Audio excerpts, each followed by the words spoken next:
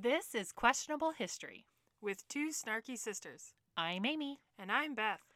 This is a podcast about books, specifically historical romances. We dive deep into characters and plot to discuss what works well and what is just, well, questionable. Spoilers are coming, so if you want to read the book first, pause now and come back when you're ready. We read the books so you don't have to. Let's get started.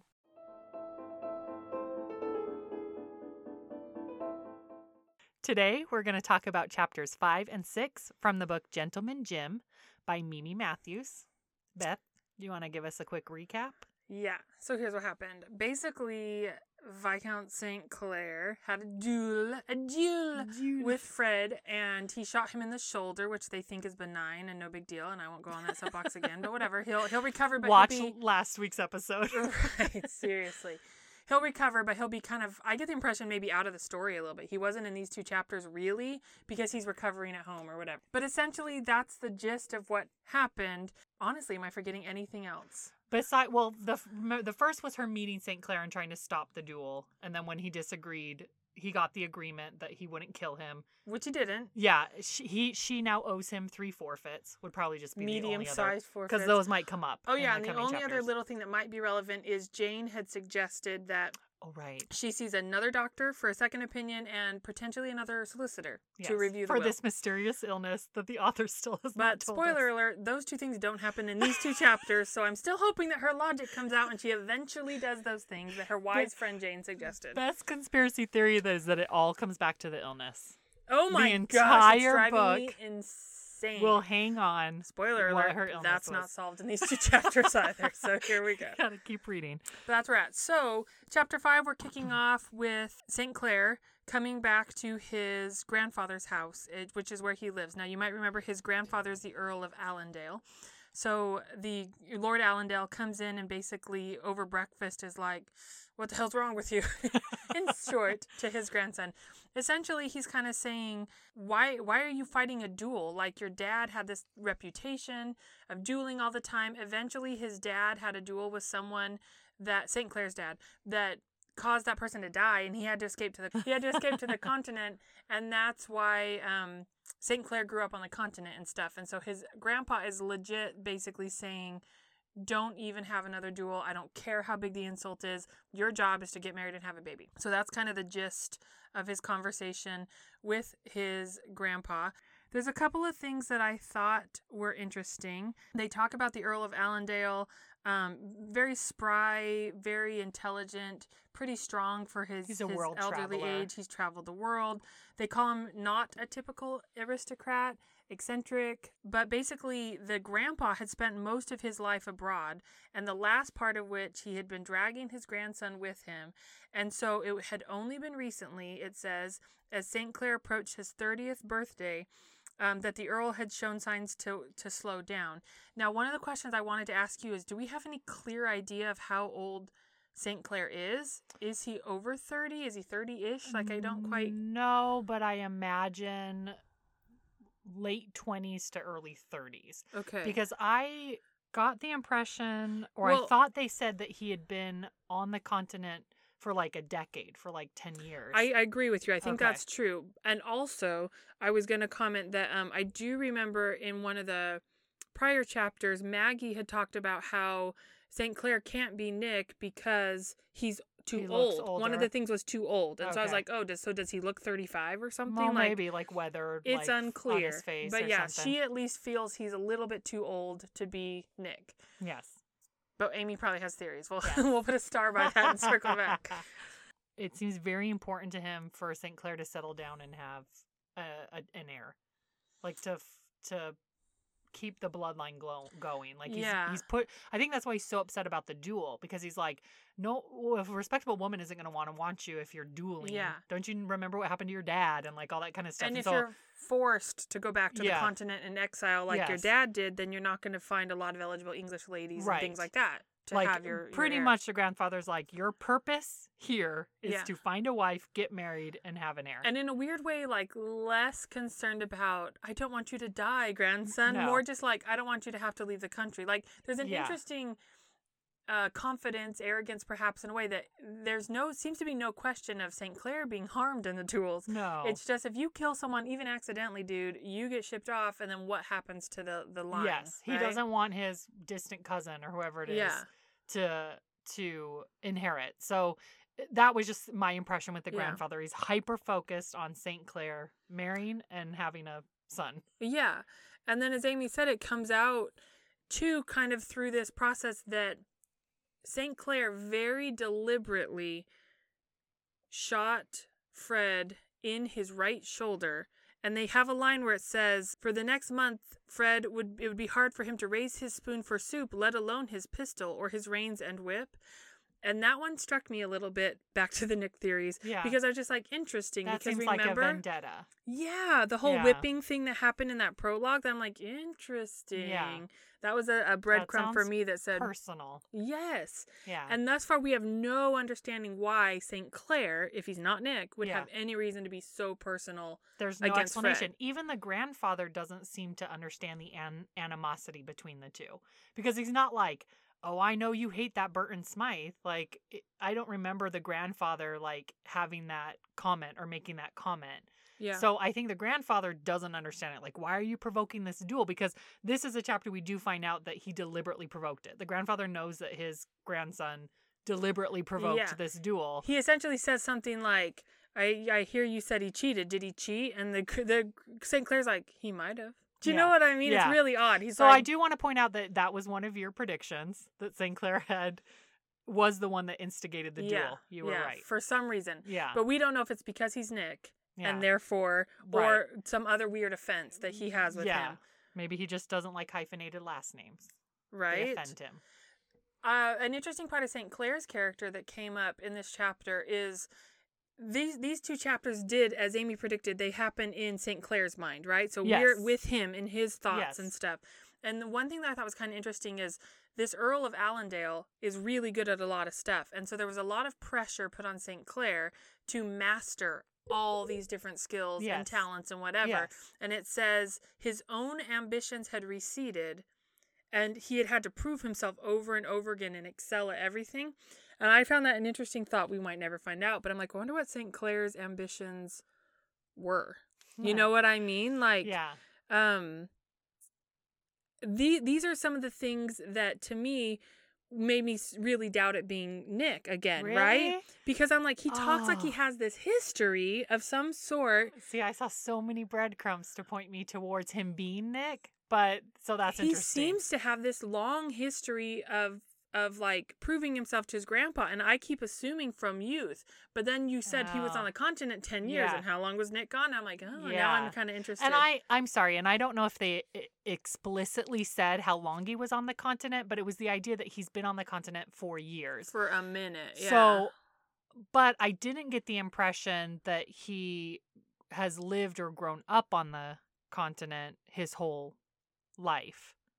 That was actually, you're right. It's kind of ambiguous. Yes, that's a perfect word for it, because they talk about his dad being exiled, kind of, but they don't say how old St. Clare would have been or anything. They don't. You know what I mean? Yeah. At some point, I get the impression that like Grandpa swept through and almost scooped up St. Clare at whatever point, and then that's when he was traveling with him for a period of time. The grandfather makes references to, don't make me think I've wasted all these years. So, like, he's been grooming St. Clare to be his heir, to get married and be his heir. So I almost imagine it was perhaps when the father dies from disease on the continent. Because the father, it's referenced... he was only, the father, I swear, was only on the continent, I want to say 5 or less years. They implied it wasn't very long that father was there. And it's not clear, and I think it's worded this way specifically, if I'm going by my conspiracy theory, that he went automatically to the continent or stayed on the continent the entire time, because it references that he fled because he had been in the duel, but then it references, and then he died on the continent of disease. Yeah. Like at the age of 33 or something. Not very long. Yeah, I got the impression.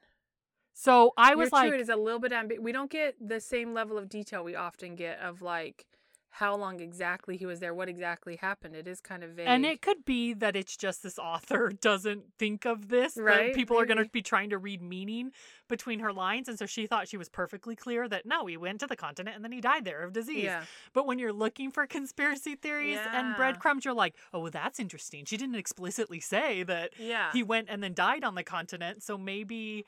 I feel like for this particular chapter, it will be too hard to save all predictions and stuff to the end. So I think it just has to be blended in because there's so much that was revealed in this chapter. Okay. Because on that note about what's going on, you said something about how the grandpa had invested years in St. Clare, right? There's another line right after the grandpa's like, your job is to find your wife and get an heir, right? He says, and this is a quote, it's what you owe to the title. And then in italics, it's what you owe to me. Right. And I was like, maybe the grandpa just feels like, listen, I've been feeding you, I've been training you. But there could be an element of like, oh, I'm making you can't see my facial expression. I'm like winking at Amy, wink, like, nudge, you know, nudge, like, remember our deal? Exactly. Remember our agreement? Exactly. Because he also warns him to be careful. And I was like, yeah, there's like the be careful, but it wasn't like you said, he's not concerned about St. Clare dying in a duel. Like, be careful dueling because you might die. It was almost like, don't call attention to yourself. Yeah. Don't draw. And again, it could be because he wants his grandson to marry well. And so he doesn't want the bad publicity or the recollection of his son, you know, and all that drama to come back up. But I couldn't help but read it from my lens of like, I'm so sure this is Nick, thinking maybe the grandfather is in cahoots or wanted us because he's so obsessed with having an heir. And so that's why I'm like, I could see him sweeping some person off the street that resembles him enough. Right. And like raising them. Or he legitimately could be his grandson because the father's name, did you catch that? No. Is James. What's a nickname for James? Oh, you're right. Jim. The dead father, the one that died on the continent. His name was James St. Clare or whatever their family name is. And so I'm like, okay, I could definitely be reading into this. Thought. Okay. What if... We're going to just go into the rabbit hole for a minute. What if the father did go to the continent and either snuck back sometimes and moonlit as Gentleman Jim for whatever reason. Yeah. Or what if he, I'm air quoting, went to the continent, but he actually became Gentleman Jim. So he disappeared. How he went into exile. But he was, because, sorry, I'm getting so excited because this chapter crazy. To me, I was like, oh my gosh, it was all of conspiracy theories are so tingly. For chapters and then boom, here's all this info. I also had the thought because St. Clare actually resents his grandfather because he literally abandoned his son and exiled him. No help, no support. He basically said, "You're kind of the impression I got was you're dead to me. I never want to see you again." So it makes sense that someone who has no means to support themselves would go looking for a way to support themselves, and maybe that's through becoming a highwayman because again, he was trained by his father. Off even on the continent or whatever. Or maybe that's true. I didn't think of that. That could have been like a false flag that he had died on the continent. Maybe he never actually I'm dead to my dad, whatever. Then I'm just dead to the world and I'm gonna live a different life now. Yeah. But Gentleman Jim did disappear. He did. Remember? So it's also possible that he did the highwayman thing for a while. And then went to the continent. He did go to the continent, maybe he was a double life. See, that's what I was imagining. Then he was like, oh, I got enough money, and then went to the continent and then got a disease and died. Right? James, we'll just call him the dad. James could have had some sort of a double life thing going for a while. He was the highfalutin James, heir to the Earl thing over here, but then also he was Gentleman Jim on the other side. And so it's possible that Nick and St. Clare could be different people and they're like half brothers or something. Yeah, that's true. It's just so hard to say. It is. There's... So I will say that the one thing, although I do have an explanation for this, but the one crack in my theory that I saw, if this were Nick, because now that we're in his head, he would not refer to Maggie as Maggie. And that's he true. Refers to her in his head as Miss Margaret Honeywell. But... And if so that was, I was like, author is trying to keep us guessing. But then that I find is wrong and a big no-no. You're not allowed to purposefully So my example is with a really good mystery writer and a crappy mystery writer. Okay. I don't care what anyone else says. Agatha Christie was the best mystery writer in the world. Mm-hmm. And the reason she was so good is because if you paid attention, if you really looked at her book, the clues were there to solve the mystery. But they were so subtle that you often miss them because you were just reading the book. This would be intentionally misleading me. Exactly. And that I don't think is fair. If you're going to have a mystery, then you need to really do this as someone wouldn't do it. So my newest conspiracy theory, since we're not waiting and we're talking about it as is amnesia. And stay with me. Okay, let me just breathe it out because our last book it was, which is probably what made me think of it.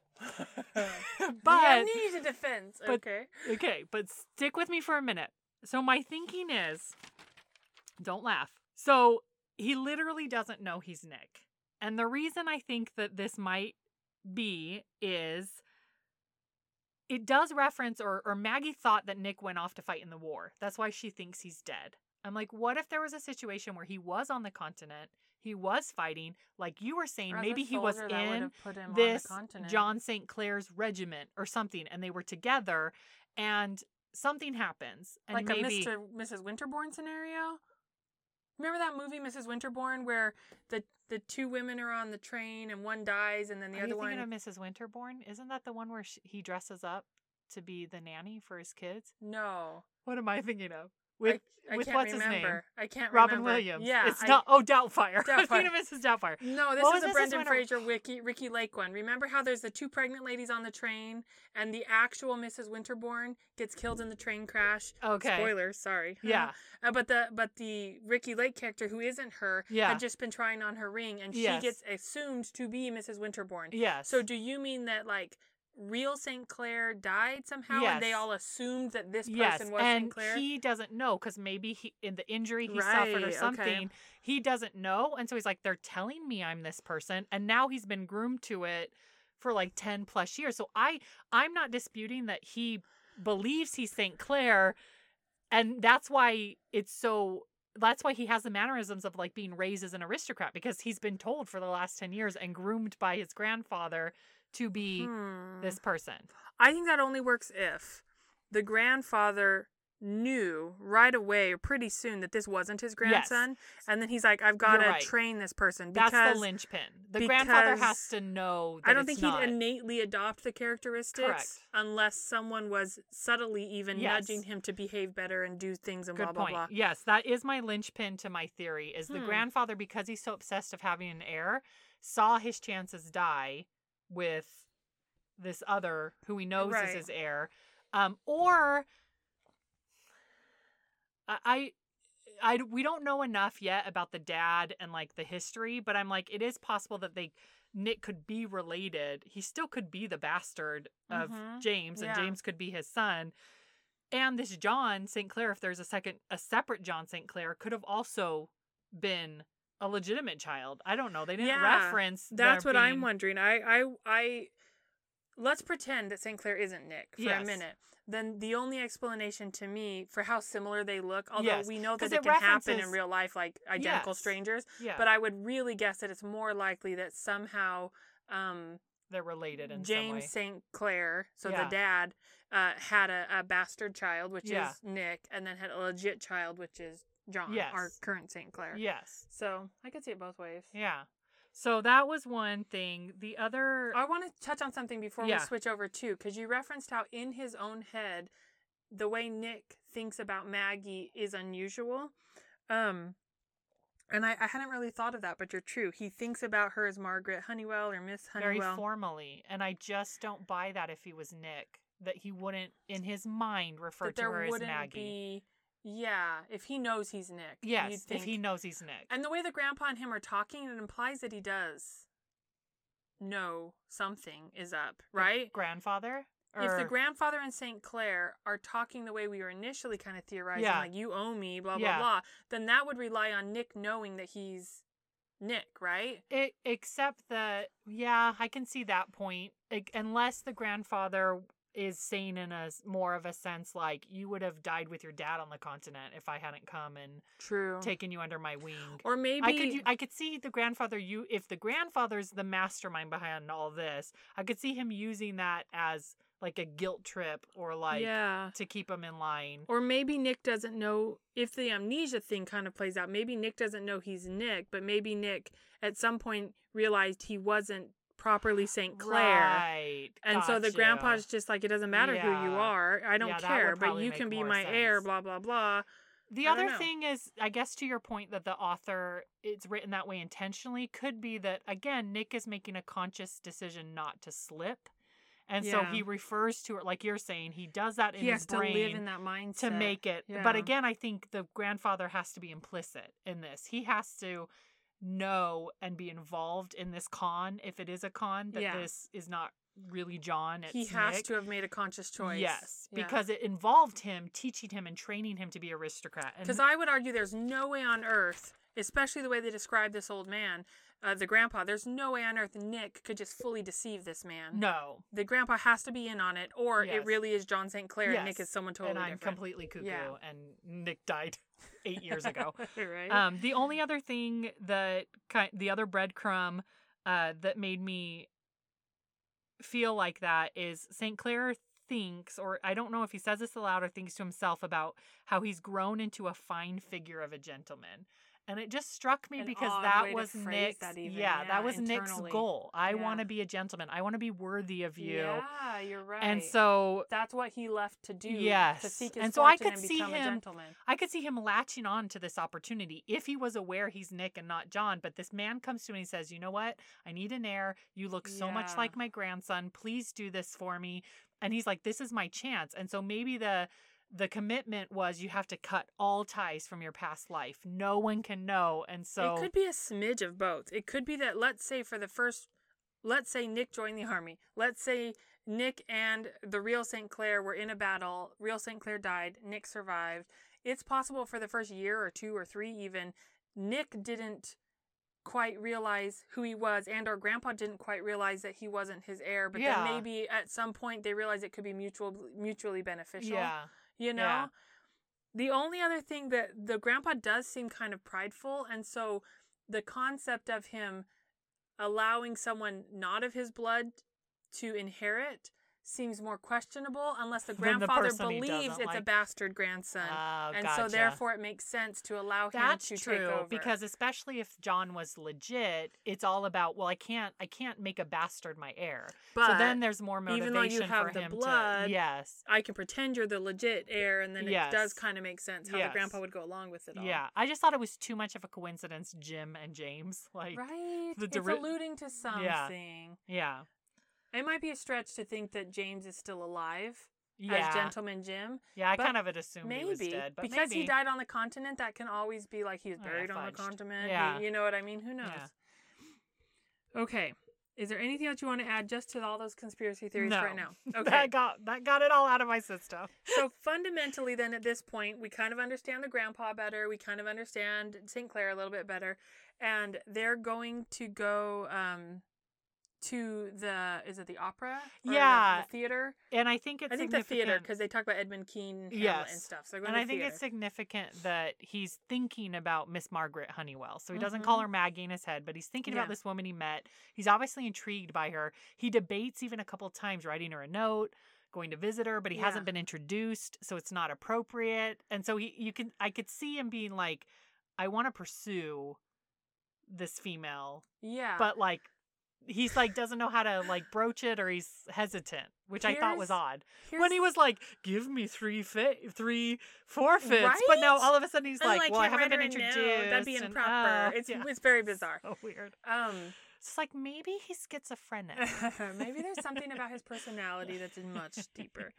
Here's one of the things I thought was kind of odd. And this is all about, we talked about this before, but the characterization and how they describe body shapes and this and that.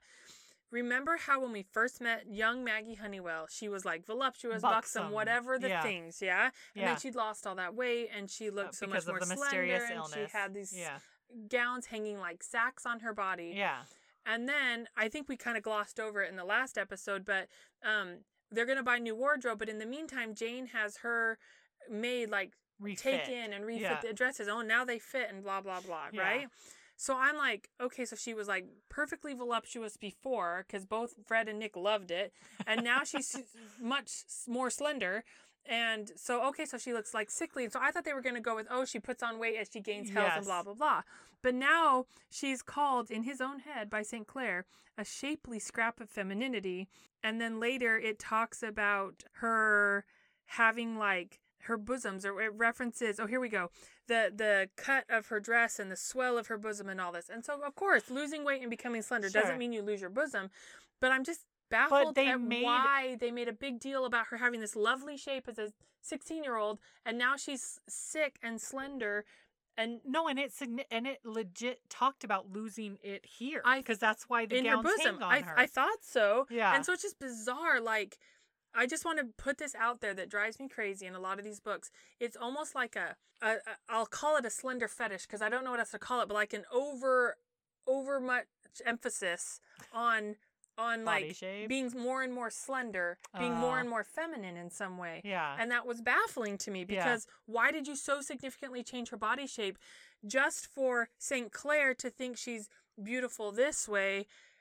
I don't know. It just seems weird. It just seems a bizarre choice, besides just saying, oh, she'd lost some weight and she'd been sick, or just even saying she'd been sick. Like, why talk so much about the weight change? Unless it was just that throwaway thing of, oh, well, now she looks better because her dress is tailored. Like, I just don't get it. And that's where I don't like the wasted time on describing dresses or how clothes fit. Anyways, I'm like, that has nothing to do with this story, her character, how she is as a person. Please stop putting in this fluff in the books. It drives me nuts. It usually plays into what I feel are potentially damaging stereotypes, that femininity has to be slender or petite or voluptuous like and have big boobs or buxom, right? Yeah. Like, why make it any of those? Why not just say that the person is attracted to them without describing their body? Just saying, St. Clare found himself thinking of her and her curves. They can be any shape and size of curves, or I don't know. It just drove me crazy. But then on that note, when he says that she's a shapely scrap of femininity, altogether too weak and frail, he wants to like gather her close and take care of her. But then he says he had no patience with delicate swooning females. Yeah. I'm like, I am so confused. This guy is all over the place. You like her or you don't like her, but you do, but you don't. But like, it doesn't seem like he's having a mental... No. Do I, don't I? No. He seems to know he likes to make her. Perfect sense but what he's telling us is so confusing. Oh my gosh. I don't get it. Well, they are a perfect pair, because she doesn't make any sense either. They're all over the place. Both of these two. So to bring us into our next chapter, essentially, the grandpa and St. Clare go to the theater, and they go with his friend, Mattingly. I don't remember his first name, but we'll call him Mr. Mattingly. And a couple of other, Mattingly's sister, and this lady named something Steele, Miss Steele. That was a really funny to me scene, and I don't know if it was meant to be. Yeah. Basically, she's beautiful, blah, blah, blah. And she's trying to be like demure, flirty, kind of. And I found it really funny because they do reference that a duke announced her to be a diamond when she came out. But then Miss Steele is like, I don't know why he would say that about me. I see nothing out of the ordinary in my appearance. Do you, my lord? And... Fishing for compliments. Fishing. And St. Clare is polite, and he says, you look very well, Miss Steele, right? Blah, blah, blah. And I'm like, wouldn't it have been hilarious if St. Clare was like, no. Because do you see anything out of the ordinary in my appearance? It would have been so funny. He's like, no, you look normal to me. You look fine. It cracks me up. And I kind of wish there was that vibe of humor, I think, in it. I think I'm missing a little bit of that jaunty thing. But I keep thinking maybe if we can finally get St. Clare and Maggie actually really talking, going on a drive, going on a date, so to speak, maybe they'll relax and actually talk to each other better. But it seems kind of stiff. I don't know how to describe it. Yeah, this was not a good chapter for them. I didn't get any rapport out of them. They do end up talking in this chapter, but I just am not a fan of Maggie. Yeah. So I will be honest that I'm going to keep reading because I want to see if any of my conspiracy theories are correct. But I'm not jiving with them as an actual romantic couple. I don't feel anything. I don't care. They just feel. I don't know. Maggie spends almost the whole episode mad at him, like, still, because how dare you almost kill my cousin who I abhor, and I've said I find repugnant multiple times, yet I'm all in a bunch because you shot him through the shoulder, which, yes, it could be deadly, but still technically was the law of the agreement was he wouldn't kill him, and he didn't out and out kill him. So, essentially, the conversation we do get to observe between St. Clare and Maggie is in the intermission. Yeah.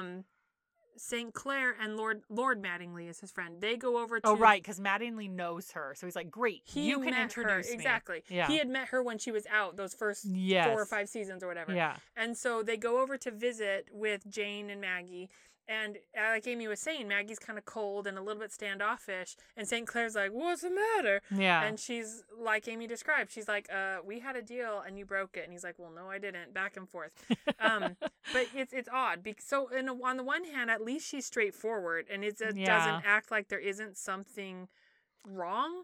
Yeah. But it's just so bizarre because then she's sitting standoffish, but he's almost like... not turned on. I don't mean to make it sexual, but like he likes that the intrigues fire him. in her. Yeah, of just like, oh yeah, she's not sickly, but I'm like, but you loved her when she was sickly. Right. I'm so confused. You liked how she had a tiny sickly form. And I did like the way he phrased it to himself. When he sees her standoffish, the rigidity of her spine, the martial light in her eye, he says, it's more likely to do with some incidental grievous that she'd laid at his door than with a thorough indictment of his worth as a human being. So I do like that he's realistic enough to be like, okay, what did I do that she's like pissed off at me? But the sum of their conversation is essentially, I can't believe you did that. You shouldn't have done that. And they kind of work through that relatively quickly. She basically has to admit, okay, you're right. Technically, you did the letter of the law when I kind of meant the spirit of it, but like, whatever. Here's what drove me crazy in this thing. Basically, he's like, do you want to, go for a drive with me? And she's like, why do you think I'd want to? I might be afraid of horses. Are you? No. Well, I might be. Right? Whatever. And then he's like, he coaxes her, says almost bantery, flirty, but this is what drove me insane. She specifically asks him, are you inviting me to go on a drive? Or are you calling in a forfeit? And he says, whatever is necessary. Before we say what Maggie chose, what would you do if you were Maggie? If I had just been pissed because I didn't think he actually held through with the spirit of the law, I'd be like, that's one of your forfeits. Exactly. I would be like, definitely a forfeit. I refuse to. Right? I owe a stranger essentially 3 random favors. You better bet I would be like that. Especially because I was so upset with him for how he handled 2 minutes ago, I was livid. Yeah. Instead, what does our delightful, stupid Maggie does? She says, well, because you asked so nicely, basically. Yeah. You needn't waste a forfeit. But only because I want to see your horses. She's so dumb. She's an idiot. I can't help it. They've talked about other characters in these books being ninnies. She's a ninny. She's the epitome of a ninny. And yet where is the girl from the prologue? We're supposed to believe exactly that woman is this woman. It doesn't make any... Where's her fight at all? Why wasn't she pushing back against Fred's strictures every single day? I don't know. She just turned around and was like, laid down. Okay. I don't know. It felt like listening to them talk. So when there is an author that knows how to do dialogue, they are my favorite author. I love it because dialogue is what pushes the story along. 100%. This author does not know how to do dialogue in this story. It feels so forced. Stilted. Yeah, stilted. Awkward. Like they're at a play and I feel like I'm watching a play. This is a play of like, we are 2 people that need to be at odds. And so we are going to argue. Yeah. I am not going to admit I want to spend time with you. It just felt so cliche and not real. Yeah. And that like your first is where draft, I'm checking out. And you want to go back and massage it. That's where I'm checking out because it doesn't feel like 2 people who ever knew each other. So then I'm like, okay, so maybe I guess he's not Nick. Right. Because I'm just like this, even if... Because the way Nick and Maggie seemed to talk in the beginning seemed more natural. Well, because they've known each other forever. Right. These are 2 strangers talking to each other. Yeah. And I don't feel any kind of connection between them. So at this point, Nick better show up. Right. Or this person better remember he's Nick, if my crazy theory is right. Because I don't feel any... I don't feel the attraction. I don't get it. Like they both, she particularly is like, oh yeah, physically he's attractive, but I believe it more on his end because as he talks to his friend more, and his friend points out that he must have a type because he's always been drawn to dark hair and blue-eyed girls. I found that a very bizarre, very side odd, comment, right? Like... And so that's where I'm like, and then he talks about how they saw one in Italy and he did a double take, like he'd seen a ghost. Yeah. So like something triggered seeing this woman who looked a lot like Maggie, and I'm trying to be like, they're giving me a breadcrumb again. Did he only become friends with Mattingly in the last 10 years then? It was on the continent or something that they met. Okay. Yeah. Okay. Because I'm like, it seems like he had talks about nothing before in his life besides the last decade or more. Because again, it's ambiguous. They don't say exactly on the continent. They don't reference what his life was like with his dad growing up and having to flee. They make no reference to what his life was like when his dad had to flee to the continent. Who took care of him? Did he go with his dad? Was he sent to school? Did the granddad take care of him? Like, that's not referenced at all. Yeah. So it's like his whole life. Did he have a mother? What happened to the mother? Exactly. His whole life before the continent for the last decade is gone from our perspective. Yeah, we're not told anything. He doesn't even think about it. Even when he was like thinking about what happened to his father, it was this happened to his father, and then he went here, and then he died on the continent. That happened, or I remember, nothing. It's just not even addressed. So, and I think maybe the author's doing this to build that, ooh, is he, isn't he? Yeah. But it's actually making the story worse at this point. She needs to just tell us this is Nick or this isn't Nick, because if this is Nick, that is the most awkward interaction that I've ever seen with someone with the love of his life.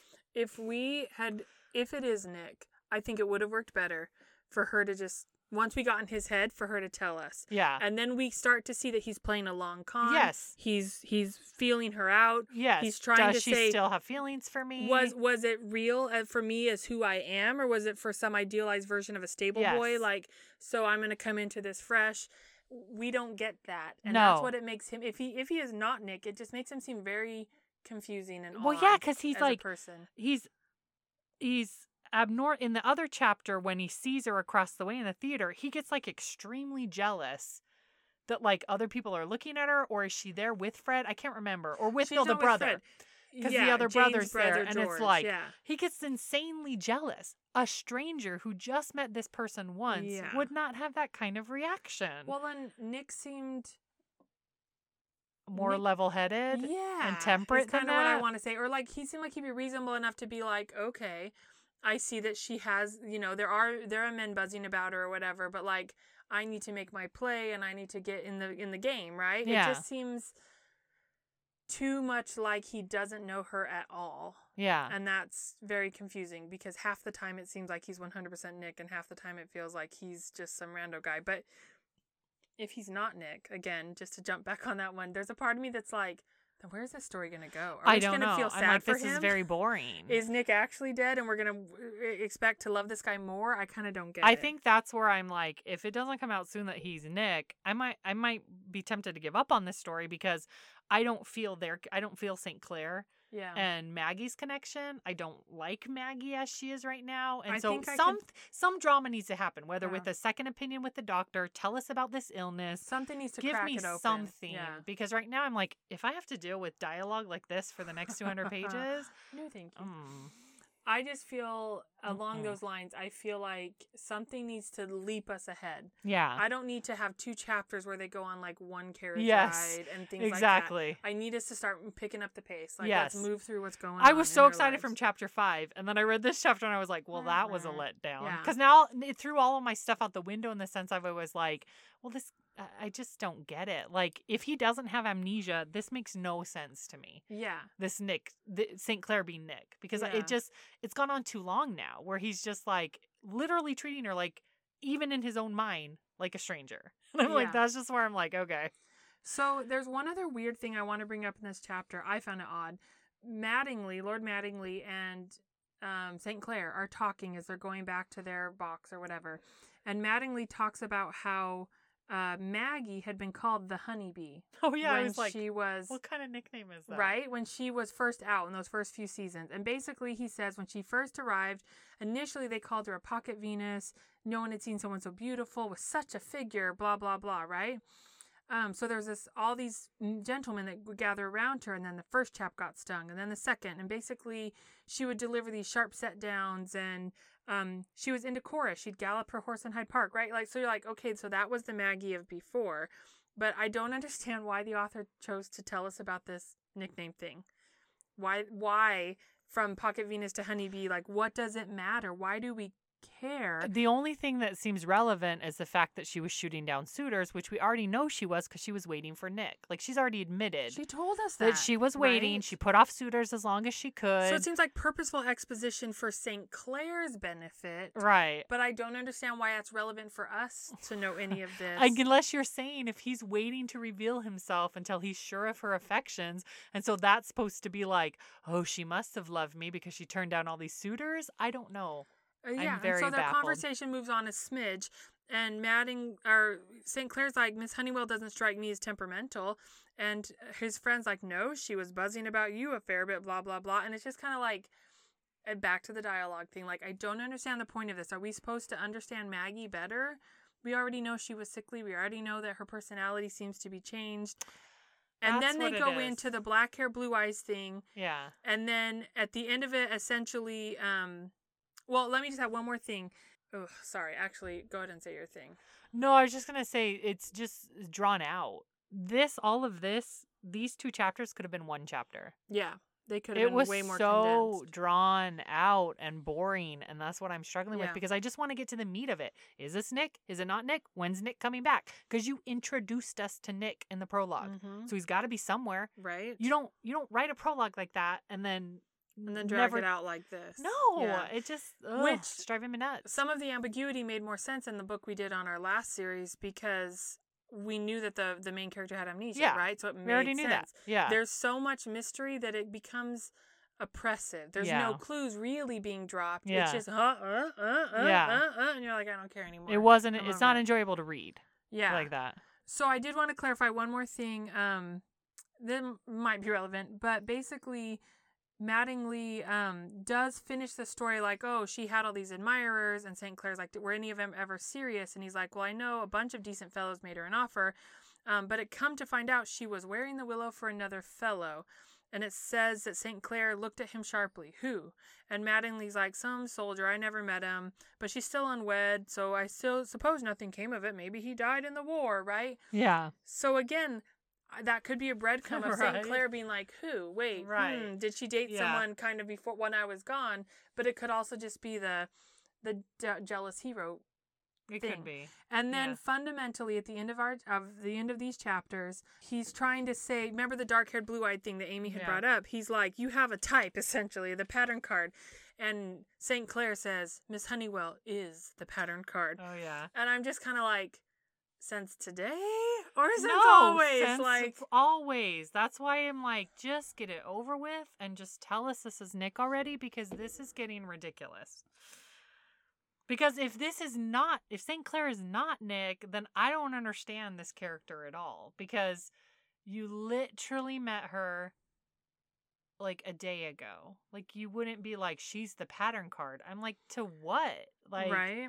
You don't know her. You have had 2 conversations with her. Yeah. I don't get it. And she's been kind of flip-floppy in her emotions in both of them. Yeah, so like if this was a girl that I was interested, I'd be like, she's all over the place. She's like yelling at me. She's mad at me for something that like I didn't really do and accusing me of being dishonest. And I don't know. I'm having a hard time connecting with them as a romantic couple. Yeah. So I am preparing myself for this to be torturous for this whole book. I will keep reading until it's definitively proved that St. Clair is not Nick, but I really hope it's not like the last paragraph of this book. Or I'll be upset. Oh, that would be real stupid. I'd be so upset. Because in my opinion, let's face it, if it's about Nick and Maggie, then we want to see Nick and Maggie figure it out together. We don't want it to be like, twist, I'm Nick at the very end. Like, that seems like awful that he'd lie to her for so long if he knows he's Nick. Yeah. I would be like, okay, slow your roll. Are you serious? For 6 months, you didn't tell me who you were? What a jerk, you know? Like, exactly. I waited for you for years. I went into a decline and had this mysterious illness and lost all my bosoms for you. But luckily, you still like my bosoms any size. It's just weird. I also just want to throw out there, do you think that Miss Steele will come back at all? Or was she just a goofy one-off character? No, the one prediction I did have from this, because she's like the diamond of the first water and the belle of the ball, is that the grandfather would be like, you need to pursue Miss Steele. Yeah, I could see that. I thought that more when I thought she was like the daughter of an aristocrat, but I could still see him being like, she's perfect. Go get married and get a baby on her right now. That does kind of make sense, all the people they went to the theater with, because they talk about at least 3 or 4 eligible unmarried misses, and so I can see the grandpa pushing that way. Yeah. Okay, there was one thing that stood out to me when he talks about, I can't remember if he's like, oh yeah, this is where he goes to talk to her in the box and she's being all standoffish. And he says he feels oddly off balance, as if he were an impertinent schoolboy soliciting the hand of a beautiful young lady at his first country assembly. And that just kind of triggered like a groom. Yeah. Dating or dancing with the squire's daughter, like, are some of these insecurities. Yeah, and was that when he was going to talk to Maggie? Yeah, or when he went over, he got the introduction and everything, but she's being very, if you want to sit with me, like, being very cool. Their first conversation was on his turf, his home turf, and she was asking a favor of him. Yeah. But for her to be all fancy dressed and stuff, and in a public setting, I could see that be a little bit more daunting than a stranger, than a lady he doesn't care about. So I thought, well, are some insecurities popping up or whatever that he had long buried? And then the only other last thought I had was, if the deal, like we were talking about, that he made with his grandfather, since I do think the grandfather's 100% involved if it's not his legitimate. I had 2 thoughts. I was like, it is possible Gentleman Jim married the housekeeper or something, and Nick could legitimately be the grandson, in the sense of he's legitimately, he was like kicked out, so heir. He married the barmaid Jenny, and then he got her pregnant, and then he disappeared. Or whatever. The other one was, because that would kind of explain why Jenny would have gone to the big house to look for work or help. Yes. Because if Gentleman Jim was still floating around, she would have had to support her. Yes. But if she was pregnant and she hadn't seen him for 6 months, she might have had to seek help somewhere. Do something, and it's possible that's when he went back, because. That's possible. That's when where he went back to and the died continent. On the continent, and then she never saw him again. And so Nick went looking for him, and the grandfather also went looking for him, and their paths crossed, and da-da-da. The other thing was, if there was a John St. Clare, and he unfortunately died or whatever, and the grandfather's Mrs. Winterbourne scenario, and the grandfather's giving him this opportunity, the reason he could be thinking so weird in his head could potentially be Nick Seaton died. I've been reborn as John St. Clare. So that part of my life I have to literally exist. push it I'm out of my mind. It still doesn't hold water with me because of how close he was with Maggie. Well, and if Maggie was the driver for all of it, you'd think, especially with resources, that he would have at least sent a spy to like find out what's going on with Margaret Honeywell. Because if all the grandfather wants is that he marry and get an heir, you think the grandfather wouldn't care. The grandfather doesn't seem to care the quality of wife he marries, as long as he marries. And she's from like she's gentry. Someone of the gentry, Yeah, she's not like a he hasn't scullery seemed maid. to push on. It has to be a duke's daughter or whatever. And so I'm like, you think he would just be like, I'm here, let's get married. I guess. Yeah, it just, I'm more baffled the more we read. It's really weird. Which I don't like. Really I want more clarity, because not just more to questions. tuck into what you were saying, if the grandpa knows that this is Nick, and Nick knows this is Nick, it seems pretty easy for him to just say, there's a woman I love from when I was young, and if she is still single and she'll have me, I want to pursue her. And you'd think the grandpa would be like, who is it? Oh, cool. Sure. Let's go for it, you know? Yeah. Because then he's not reluctant to get married and finish the line. And that's one of the things against it being Nick, that the grandfather at least seems to think that St. Clare is reluctant to get married. And that's just, Yeah. All right. I have no other thoughts. We kind of already talked through predictions and wagers. Yeah. So bringing it to the big screen are our casting couch over here. The new characters I feel of relevance would probably just be the grandpa. Thoughts on the grandpa, and potentially Mattingly, the best friend. But again, he's kind of like George from the last one, a friendly, easygoing guy. Doesn't really matter. Whoever was our second choice for George, throw him in as Mattingly. But does the grandpa? Does anyone strike you? I think someone tall, Stern. slender, powerful sort of a vibe, but not, so not someone that you imagine eating rich food and having gout and that sort of a character. No. This is going to be the... He's fit. He's probably still active physically. I was thinking like who were you thinking? I just forgot the actor's name. The guy that plays Jean-Luc Picard on Star Trek. Oh my gosh, what's it? Patrick Stewart is his name. I think Sir Patrick Stewart. But yeah, I could see someone like that, That would be good. I was thinking like Liam Neeson kind of thing. Oh yeah. Just for like the fit and the... I don't think he's quite old enough for how I imagine, right. But I could see Stewart him in 20 makes years. More sense. Yeah, Patrick Stewart makes more sense. Yeah. I can't think of anyone better. Yeah. So let's go with him. Although it'd be really hard to afford Sir Patrick Stewart. I know, right? Someone along those lines. So you get it. All right. So those were the slightly frustrating chapters of Gentleman Jim. Well, I was so excited for chapter 5. It was really chapter 6. All right. So next time, join us for at least chapters 7 and 8, maybe all the way up to 9 and 10. So we'll see how it goes. As always, feel free to reach out to us via email. Questions, comments, suggestions, predictions, gripes, whatever. Our email is snarkysisterspodcast@gmail.com. Bye. Bye. Bye. Go read this book. Or don't. Read a better book. Well, that's why we're reading it, so they don't have to. That's true. That's our tagline. That's our whole point. Our whole thing. Bye. That was like a synchronized bye. I know, right? That's good. Books.